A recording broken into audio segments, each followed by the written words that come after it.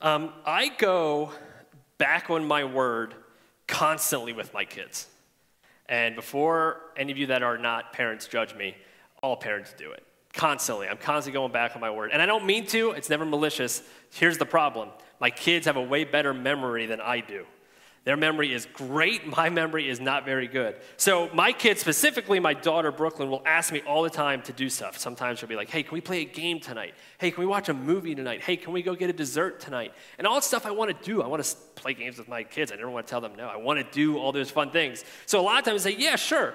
Just remind me later. And then she is getting really smart because she knows that there's something that I'll never say no to, and that's snowballs. If she ever asks me to go get snowballs, I will go get them.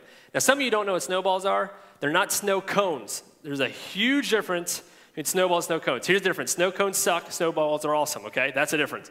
Snow cones are the ones you got to, like, scrape with your teeth, don't eat those. Snowballs with some marshmallow on top, awesome. And my daughter loves them. So a lot of times we'll wake up, we'll be eating breakfast. She's like, hey, can we go get snowballs tonight? I'm like, sure, honey. You know I love snowballs. I'll always say yes to snowballs. I want snowballs right now. We'll do that tonight. And then tonight happens, and we have to eat dinner. Then we got to do the dishes. And then we got to give them baths because they're always disgusting at the end of the day. So we're doing all this, and all of a sudden it's like 8:30, which is their bedtime. And then Brooklyn will say, well, hey, we're getting snowballs, right? And I'm like, oh, Brooklyn, I forgot. It's too late now. We've been doing too much stuff. And then she says, what always hurts me every single time, she always says this, but Dad, you promised. I'm like, oh. Listen, I'm sorry that I have a terrible memory. It hurts me every time. Let me ask you a question. In that situation, how much do my words matter to her?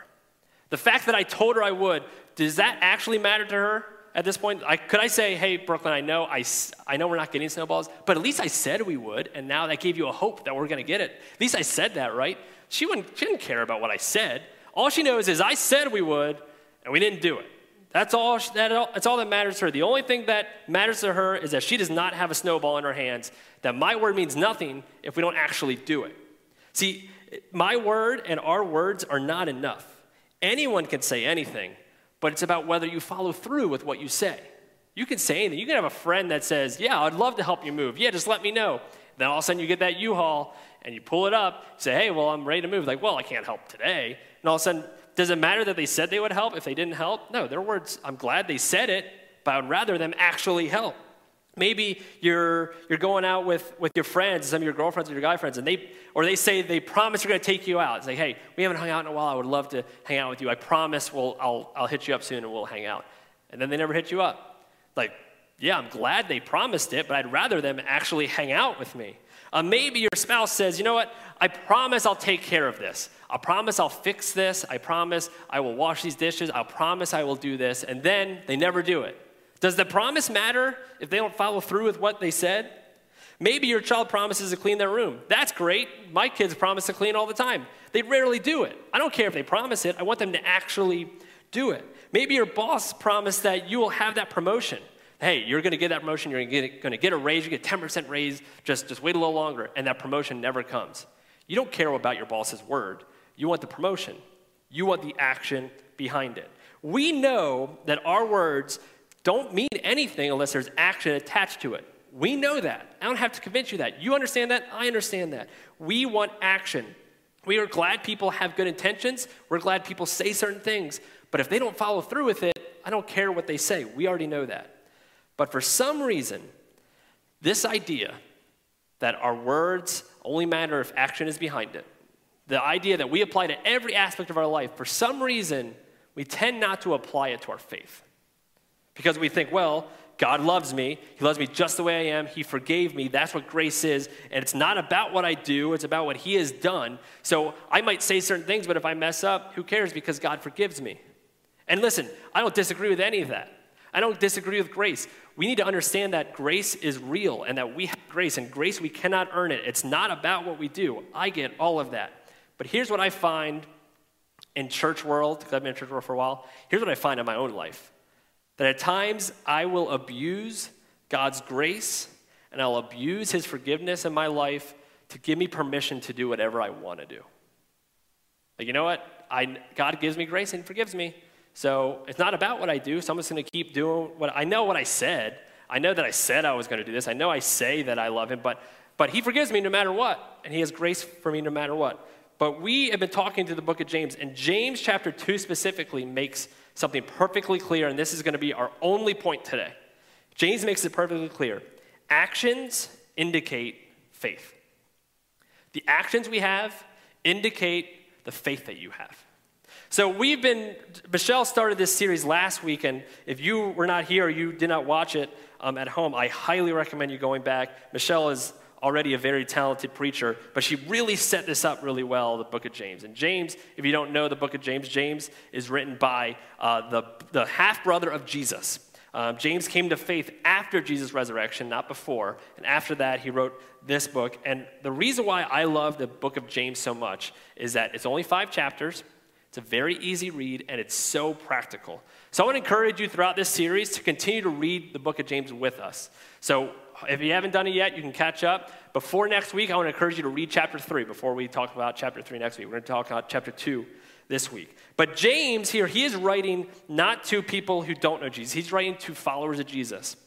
He's writing to them, and he's writing plainly. That's why I like it, because he is blunt. He is harsh at times. He writes plainly. And Michelle talked about this last week as well, but the book of James gets criticism because some people call it legalistic. And that means it's all about what you do, your actions, that it's all about black and white. Here's what you need to do. Here are the rules you need to have in order to embrace grace. Even Martin Luther, some of you may know who that is, if you've ever taken a theology class. Martin Luther even had trouble reconciling James' letter with Paul's writings because Paul talks so much about grace, and then in the book of James, we don't see a lot of talk of grace. But here's one thing that we understand before we get into James chapter 2. James is writing to people who were not only not legalistic, they were so far from legalistic that they believed in Jesus, but their life looked just the same, if not worse, than the pagans of that time that did not believe in Jesus. He's writing to people that say they're Christians but don't have any action behind it. And Paul, even though he talks a lot about grace, Paul never spoke against holy living. He encouraged us that we need to live an appropriate way. In fact, Paul encouraged holy living. But there's always this tension that we're always battling between the grace that we have through Jesus and works. And Michelle talked about it last week. But here's one thing that I want to get perfectly clear right up front, and then I'm not going to really touch on it much more. Everything I say today is going to come across fairly harsh. It's going to come across as, at times, just plainly blunt. That's because how James wrote it. But I want to make something perfectly clear. We cannot earn salvation. We know that, but I want to make sure it's said for me that we understand that. Grace is a gift that we cannot earn. We cannot earn salvation. What you do does not give you salvation. I am not talking to the person that's watching today or the person that's here that isn't a follower of Jesus. Listen, you do not have to do a lot of things in order to meet Jesus. Jesus meets you right where you are. Grace meets you right where you are. But we need to understand that our actions mean something. That we should be doing things, that actions indicate faith. What you do shows what you believe. What you do does not save you. But what you do shows that you believe in who saves you. And that's what James talks about. So as I talk about things, and you're going to feel a tension of like, man, this seems really almost legalistic. This seems really harsh. Understand, we are under the umbrella of grace first. We are under that umbrella first. But it is important to understand that actions indicate faith. So if you have your Bibles or your Bible apps, open up to James chapter 2. We're going to be kind of bouncing around a little bit in James chapter 2. And it'll be up on the screen as well. James chapter 2, verse 1 starts with this. My brothers and sisters, believers in our glorious Lord Jesus Christ, do not show. Favoritism is a sin that God hates. What is favoritism? Here's what favoritism is. It's pretty simple. It's treating someone like they are more important than someone else solely because of some kind of circumstance, whether it's their class, whether it's their wealth, whether it's their reputation, whether it's their fame. That's what favoritism is. And James says, do not treat anyone with favoritism. Have you ever been treated with favoritism before? It can be like addicting. You kind of like it. Like I was in a band for a long time, and when we first started our band, we were never very good, but when we first started, we were really, really not good. Ask my dad. He went to all the shows. We were terrible. So one of our first big shows was we opened for a Christian rapper named John Rubin. Does anyone know who John Rubin is? Frank does, a couple people, okay.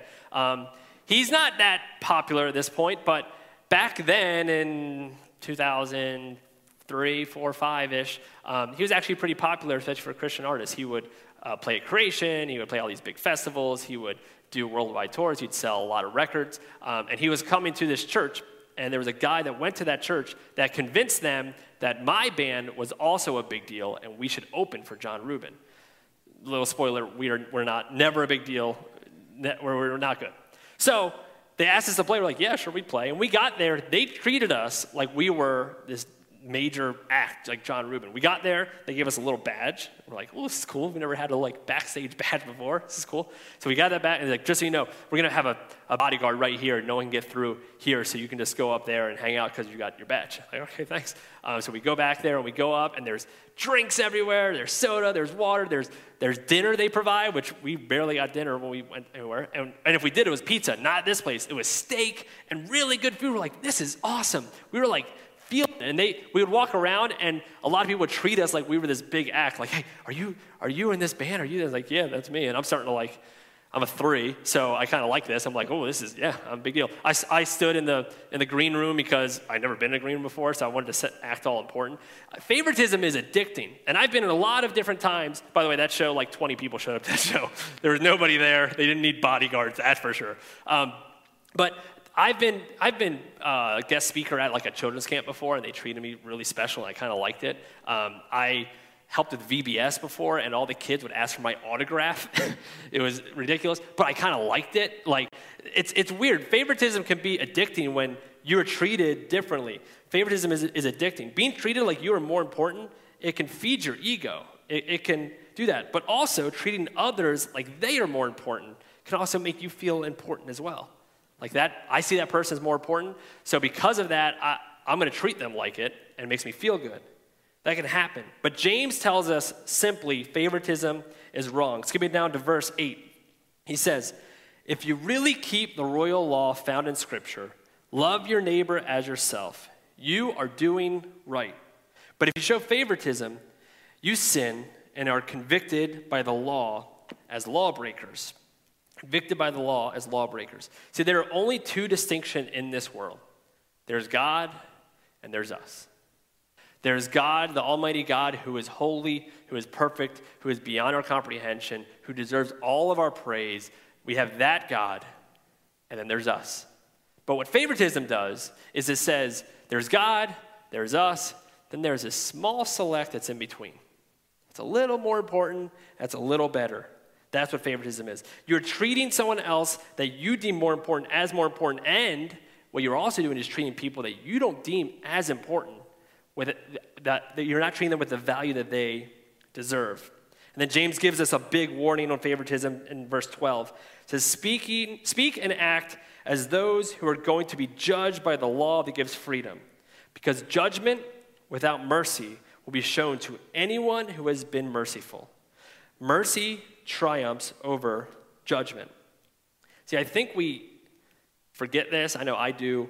We forget this times where Scripture tells us that there will be a day of judgment for each of us. There will be a day of judgment, a day that we are judged not by simply what we said, but by what we did. And the spoiler alert is we're all going to be found guilty. We're all lawbreakers. We all have sinned. But James tells us that if you show favoritism, you are judging someone without mercy. That means you are judging someone without compassion or sympathy or grace. And when you judge without mercy, James says you're going to be judged also without mercy. And that almost sounds like a threat, but it's not a threat. It's God revealing what you actually believe. It's God saying, do you really understand the gospel? Do you really understand the mercy that has been shown to you? Because if you truly understood the mercy that has been shown to you and that I love everyone, I show that mercy to everybody, you wouldn't show favoritism to anybody else.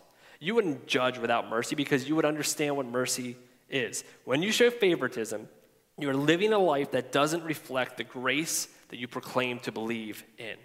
Remember, your actions indicate your faith.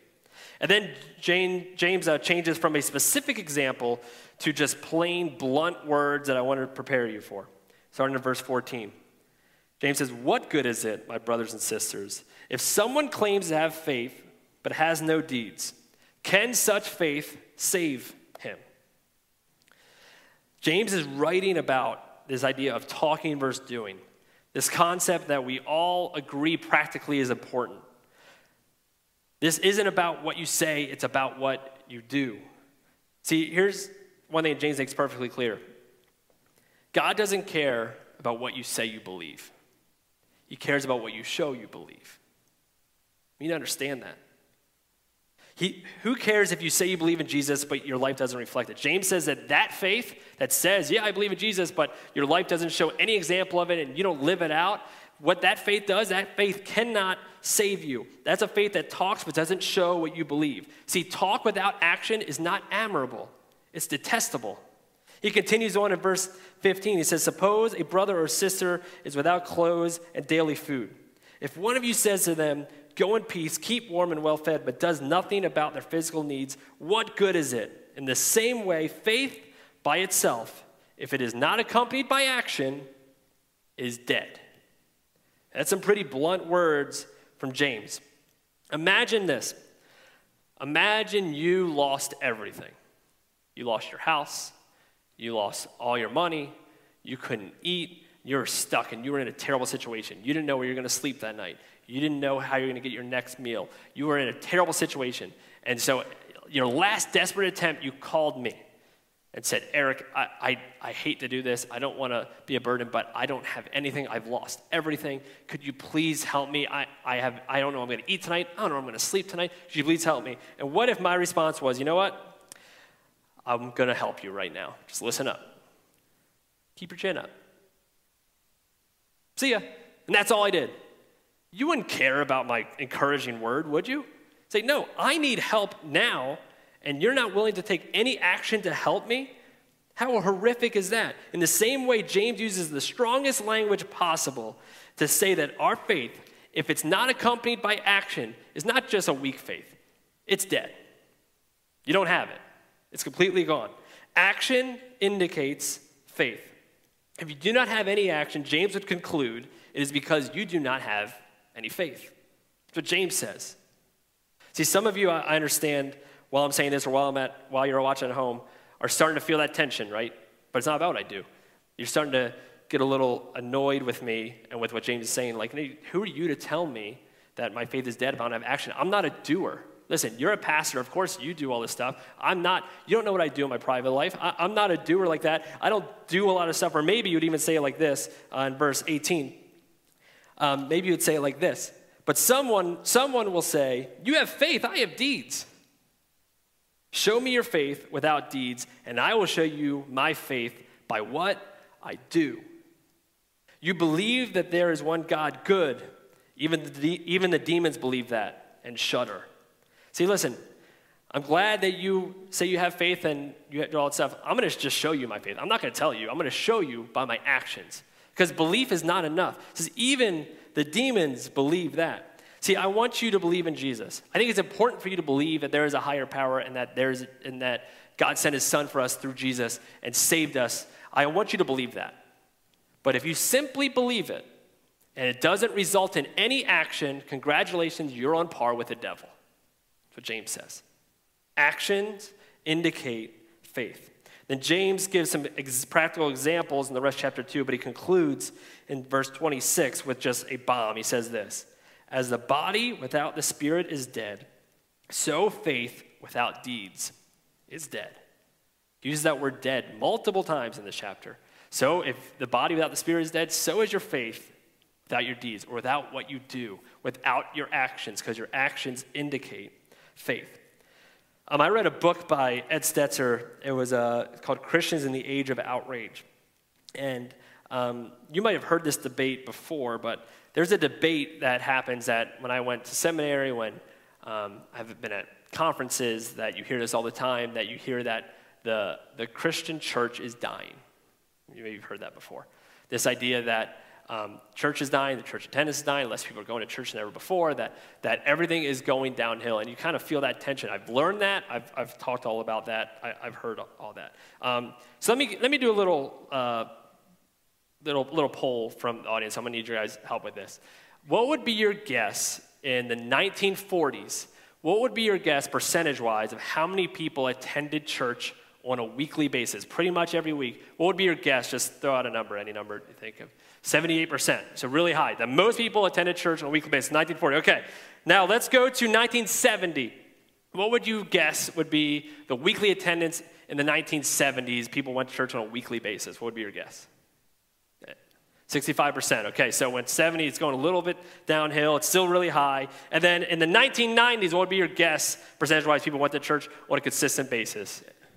50%. Okay, so we're at 70. What would we do? 65, 50. So we're slowly declining, but it's still pretty high. And then what would be your guess today, the amount of people that go to church on a weekly basis? What would be your guess?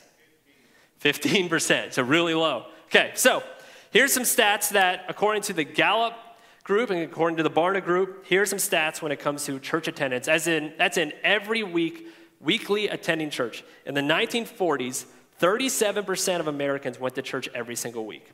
37%. In 2015, 36% go to church every single week. So wait, do you feel that? Like, we all assumed that the attendance was going like this in our culture because it feels like we're a less Christian culture.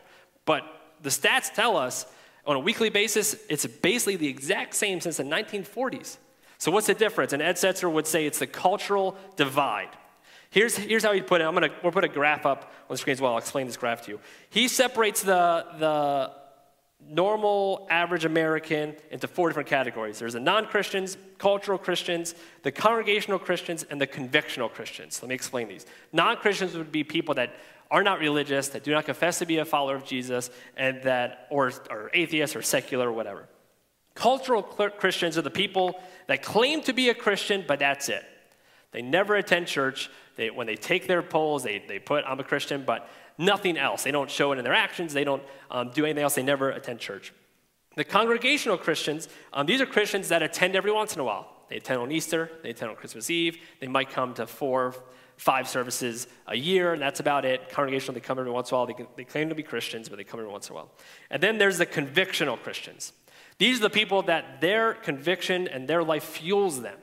And here is why we feel like that there's a cultural, that Christianity in our culture is declining when it really isn't, church attendance-wise. Back in the 1940s in the past, right here was the mainstream. Convictional Christians, congregational Christians, and cultural Christians. That was the mainstream in America. That it was popular to say you were a Christian. And it was popular to say that you have these certain beliefs. Then there was a divide, and then there were all the other people, the non-Christians. But now, what we've seen happening is this cultural divide has shifted, where the convictional Christians are by themselves, and the non-Christians, cultural Christians, and congregational Christians are the mainstream that are all about the same, that act the same way even though they say they believe certain things. So here's what Ed Setzer is basically saying. Here's what he's saying, and here's my point, which we already know this. The reason why we feel like there are less Christians today than there ever were, the reason why we feel that way is because we are seeing people's actions more clearly today than ever before. Because there's a divide now. Back in the 40s, there was no divide. So everyone was kind of lumped in the same. But now there's that divide, so we're seeing actions more clearly than ever before. We believe the lie that Christianity is declining when really church attendance is exactly the same as it's ever been. It's just we're not the mainstream anymore. So the actions are telling us something else. It feels less because we are seeing what was always there, a lack of action. That lack of action was always there over there. It was just mainstream. We're seeing that now. You may mark Christian on whatever survey you take. Awesome, that's great. You may tell people that you believe in God. Great. I want you to believe in God, and I believe you should believe in God. But God would say, I'm glad you do all that, but what are you doing? Like, what actions are you taking? Like, what ways are you living that's different than everybody else? What are you actually doing? If the answer is nothing, I don't care what you say. I want to see the actions that show that you believe in the grace of God. Actions indicate faith. So I'm going to close with a couple examples here. Some of you that are in the room that are married, I'm glad that you're married. I'm glad you say you love your spouse. Glad you do it. What does your actions show? Because if your actions don't show it, I don't care what you say. Your spouse doesn't care if you say, I love you every once in a while. They care about how you treat them. Let me talk to some of the wives that are watching or the wives that are here. How do you treat your husband? Do you talk about them whenever you're with your friends? Talk about all the things they don't do? Do you always bug them about things doing around the house? You might say you love them, but your actions indicate it. Men, how do you treat your spouse? How do you treat your wife? Because I know so many guys that say they love their wife and then treat her like crap. I don't care what you say. She doesn't care what you say. She cares about your actions. What about your kids? Every parent wants to be a good parent. Every time you have a kid, no parent decides, yeah, I'm just not going to care about this kid. Every parent wants to be a great parent. No one ever says, I'm not. Every parent says, I love my kid. Every parent does that. Everyone says that. But do you actually show that? Do your actions show it? Or are you still trying to live your college days? Are you still trying to live for yourself first? Will you make time for them when you have the time? Listen, your kids, just like my kids, don't care what I say. They want my presence. They want me there. Every parent wants to be a good parent. The difference between good parents and bad parents, I was a student pastor for a long time. The difference between good parents and bad parents is action. It's not about words, because every parent says the right thing. But it's your actions that follow it. And what about your lifestyle? I'm glad if you're watching or if you're here, I'm glad if you would say you believe in Jesus. I'm glad you confess that. But how does your lifestyle show that? Let me give you a news flash, and this is something I have been working with the past 2 weeks, that I've been working with ever since I've been doing this, and I've been feeling convicted about. How does your life look any different than any of your friends that say they don't believe in God? If you're right now thinking, how does it look different? That should be a red flag. Your actions indicate faith. Let me remind you, it's not about what you do. What you do is not going to earn you a better slot in heaven. What you do is not going to save you. It's not about what you do. But what you do shows what you believe. So if you aren't willing to change any of your lifestyle, if you aren't willing to change anything to follow Jesus, then maybe it's because you believe him on the other side of the cultural divide. Maybe it's because you believe him conveniently. Maybe it's because you believe him because your family told you you need to believe him. Maybe it's because you do that, but you don't actually truly believe it, because your actions indicate your faith. It doesn't save you, but it shows what you believe. Let me be as blunt as James was. Without actions, you do not have faith. I can't be more blunt than that. You do not have faith because your faith is not there because your actions. Again, that's grace. But your actions show what you believe. James would say if you don't have any actions behind what you say you believe, then your faith is dead. It's not weak, it's not struggling, it is dead. That's what James would say. That's how James calls it. But I have good news for you. We have a God who's in the business of bringing dead things back to life. Just because it's dead doesn't mean it's a lost cause. Just because you haven't felt those actions, you haven't changed your life, doesn't mean that there's no chance for you. So here's what I want to do. For some of you that are in this room that you're feeling that tension, maybe it's in your marriage, maybe it's in your parenting, maybe it's in your lifestyle, maybe it's in your habits, whatever that tension is that you're starting to feel that you're like, I don't know. There's no actions behind what I say. What I'm hoping and what I've been praying about all week is that you leave here not feeling good. It's my prayer. I don't think you should always feel good after you leave church. I want the Holy Spirit, I've been praying the Holy Spirit would convict you right now to a point where you leave and going, you know what, I need to do something about this. You can't just sit here and keep saying, yeah, I believe, and then not changing. I'm going to take a step of action. I want this to be a wake-up call for some of you. Because listen, if you're in a marriage that's struggling, I want this to be a wake-up call for you. Because it can go quickly downhill before all of a sudden you know where you're going. Parenting, you only have so much time when it comes to your kids. With your lifestyle, we don't know how much time we have on this earth. I want this to be a wake-up call. I hope it convicts some of you watching or some of you here. Here's the other people I want to talk to. Some of you, while I've been talking, didn't really feel convicted. You actually felt good. Yeah. Actions do indicate faith. That's why I live a certain way. That's why I take these actions. And listen, I'm glad you take those actions. But when we start to feel good about a message like this, we start to have this little inclination that we are a little better than everybody else. And you know what that is? Favoritism. It's the first thing James talked about. Favoritism. Don't fall for the trap. All of us have room to grow. All of us have things we need to be working on.